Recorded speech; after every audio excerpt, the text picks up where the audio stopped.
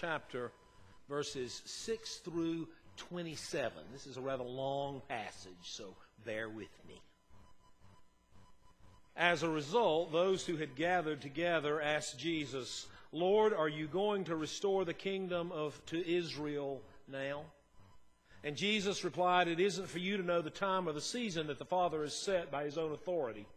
Rather, you will receive power when the Holy Spirit has come upon you, and you will be my witnesses in Jerusalem and in all Judea and Samaria and to the ends of the earth."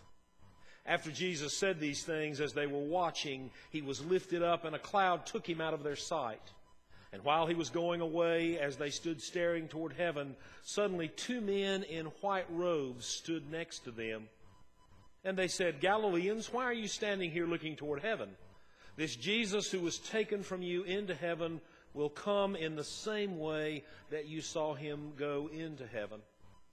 And then they returned to Jerusalem from the Mount of Olives, which is near Jerusalem, a Sabbath day's journey away.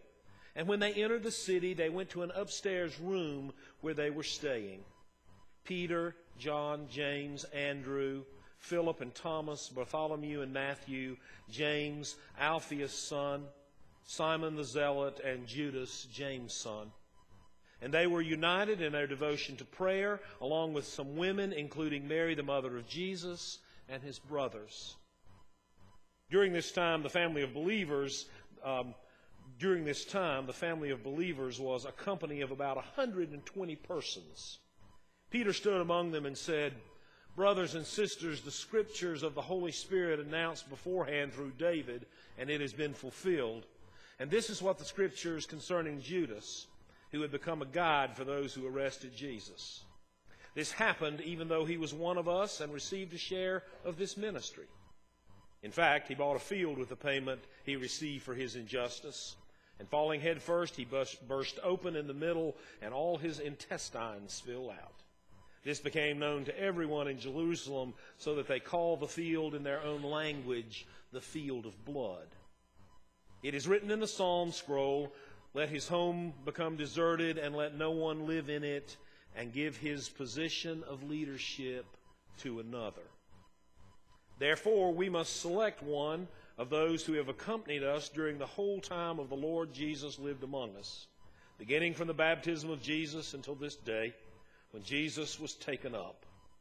This person must become, along with us, witness to his resurrection."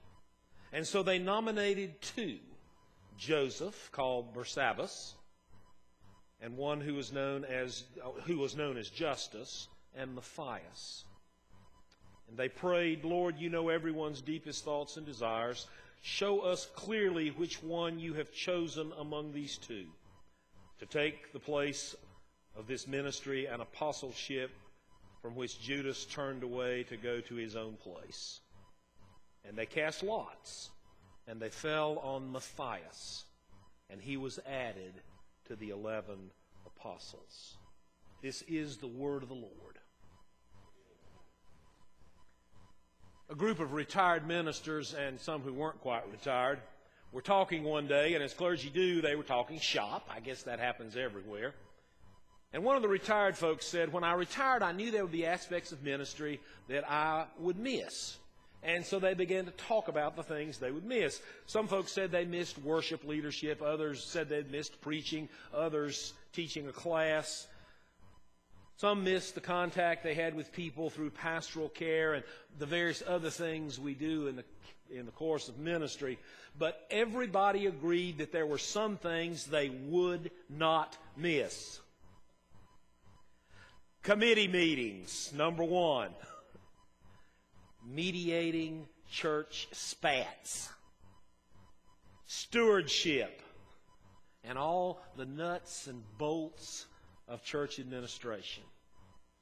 Now, I am sure that in everybody's work experience, there are things you like, and there are things you just as soon you didn't have to do, but the truth is, it's part of the job, and so you do it.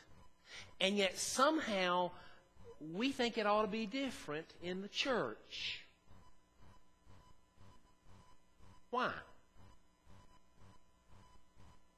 A committee member said, "This church is no better than a business. You could hardly say anything that would make church people feel worse. But he said it in despair after a 3-hour finance committee meeting.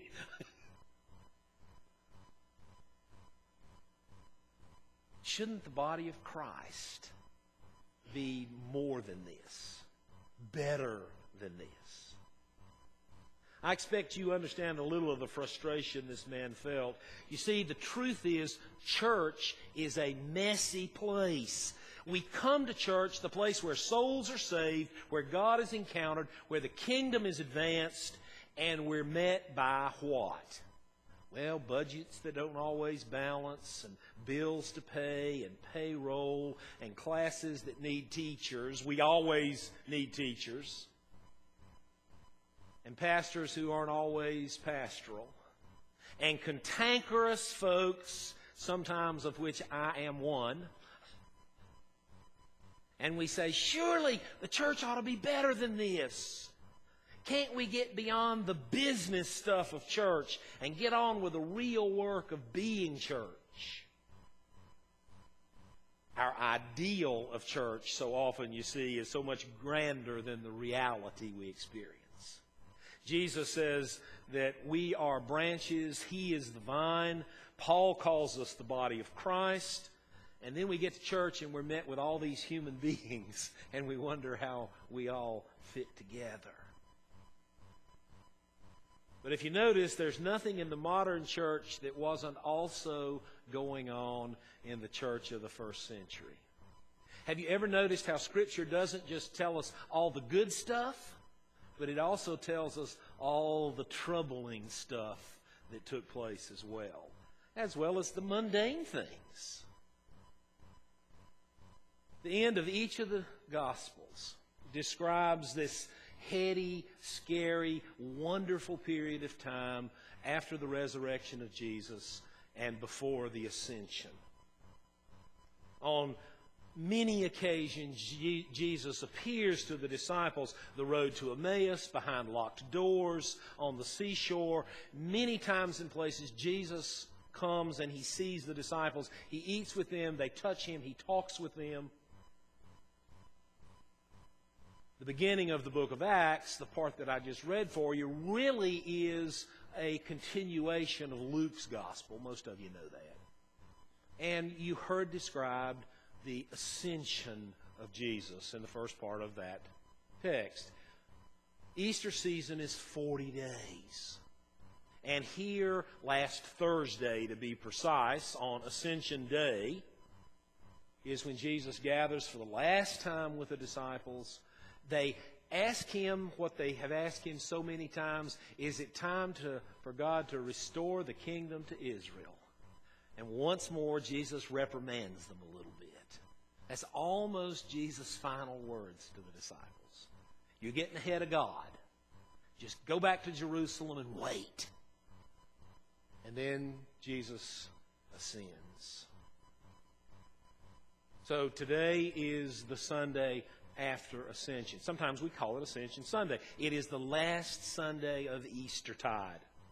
Next week is Pentecost, with the coming of the Spirit and all the wonderful, strange, mystic experience that might lead us to understand.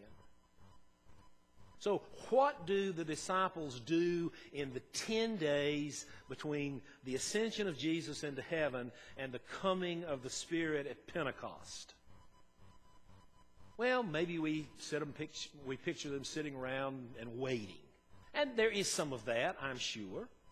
But I think it's near to the truth to say that in the midst of their waiting, they really are carrying out, as best they understand at this point, what Jesus' ministry and mission was intended to be. In other words, they got on with the business of being the church. So, go back and look how the church conducted itself and how it did its business. The first thing you will note is the one that you all would expect. They attended to spiritual things. They spent all those days in prayer. Isn't that what you would want them to do? Isn't that what you would expect them to do?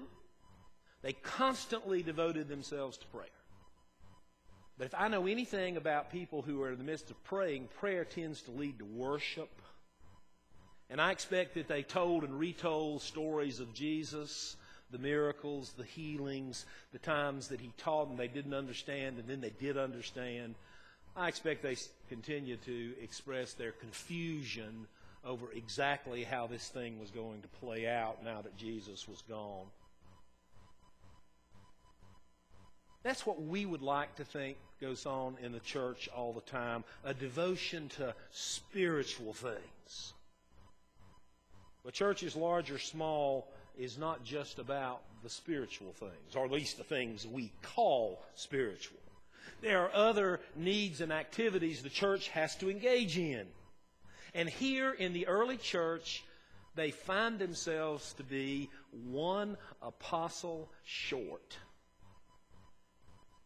Judas, one of the 12, betrays Jesus. He goes out and commits suicide. His place needs to be taken by another, according to Peter, who is the de facto leader. Peter quotes from the Psalms, "Let another his office take." And so they put forward two names, Matthias and Justus. And Matthias is elected to fill the slot. Wonder what Justus thought. They only needed one, but they put two. The Bible never mentions him again. And so we have the first church in the midst of the excitement of Jesus' resurrection, following His ascension to heaven. And what do? Hold an election for officers. How mundane is that? But that's what they do. Well, it wasn't exactly an election, you understand. They put forward two names, and they cast lots to let God decide. Wonder if we elected elders that way. Have you ever wondered what else maybe went on during that week? It's a 10-day period, really. My suspicion is that sometime during that time somebody had to cook, and they gathered together to eat. We call that fellowship in the church. And certainly there was some discussion about how they were going to pay for everything. That's called budget and finance. And I bet somebody asked the question, now what are we supposed to do when the Holy Spirit comes? That's called long-range planning. At any rate, they obviously know that something big is coming. Leadership's going to be important. The community is short a leader, and so they have an election. It's a business meeting of the congregation. Why did they do that? They could have sung some hymns. They could have prayed some more. Maybe they could have had a miracle or two. But in the midst of all the glory, they do the mundane stuff, what we think of as the mundane stuff of church business. We Americans tend to be very suspicious of institutions and organizations in general, and anything that smacks of bureaucracy in general. One of my newly adopted sayings is, when somebody says, "Why do Presbyterians do it this way?" is because we hadn't found a harder way yet. And there's some truth to that. But we are suspicious of institutions. We think institutions begin to infringe on freedom. Individual is good. Social structure, government, heaven forbid, is oppressive. But the honest truth is the church then and now is just as full of politics as anything else in life. That's just the way it is. We human beings enter into the realm of God, the body of Christ, and we engage in politics of some kind or another. I've probably told this story before, but I love it, so forgive me if you've heard it. It was during the 10th anniversary of Garrison Keillor's Lake Wobegon. And he's telling the story of being a young man, and he's walking down the street, and he sees, the most beautiful woman he has ever seen coming toward him. And he is just enthralled, and he knows he has to say something to her. But he can't think of what. So, looking around, he sees parked on the street a brand new Cadillac. So he reaches in his pocket and he pulls out a dime, and as she approaches, he puts the dime into the parking meter. You know where it's going? She walks up and says, "Thank you," and opens the door and drives off.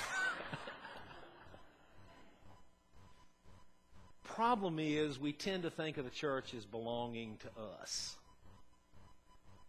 It's not your church. It's not my church. This church belongs to God. We may be stewards of the mysteries, but that's all we are, stewards. We make our contribution, but the Cadillac doesn't belong to us. Two very prominent Reformed theologians had somewhat of a disagreement over this. Emil Brunner, in a book called Misunderstanding the Church, writes, "The church is supposed to be a pure fellowship without laws or institutional apparatus." And we listen to that and we say, yeah, that sounds good. How could we do that? But Karl Barth saw the church a little differently.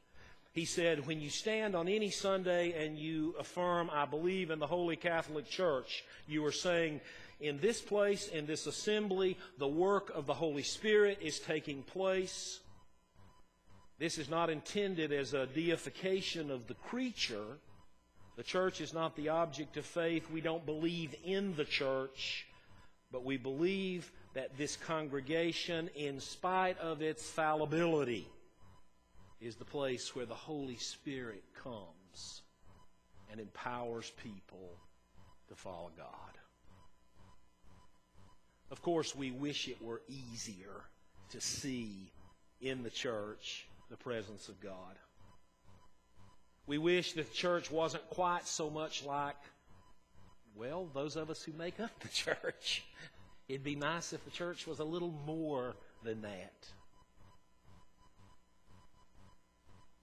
The God of much of the television gospel, the God of good feelings, is much less demanding than the God who is incarnate in human flesh and who comes and meets us in the faces of sisters and brothers who gather around us. Jesus Christ did not come to us in some noble, abstract idea. He came as a living, breathing human being. And Jesus still comes to us in living, breathing human beings that gather around us.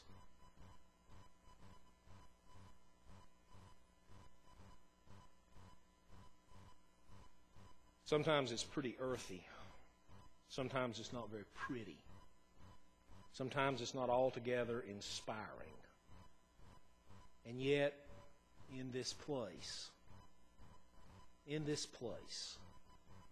the risen Christ still comes to meet us. So when you think about the election of Matthias and all the other hands on that day and all the other day-to-day church business, remember that God is pouring himself into broken vessels, and those broken vessels are us. For whatever reason, God chose and created the church. And that becomes his body for carrying out ministry in the world.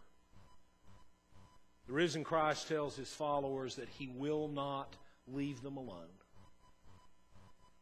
He tells them that as he ascends into heaven.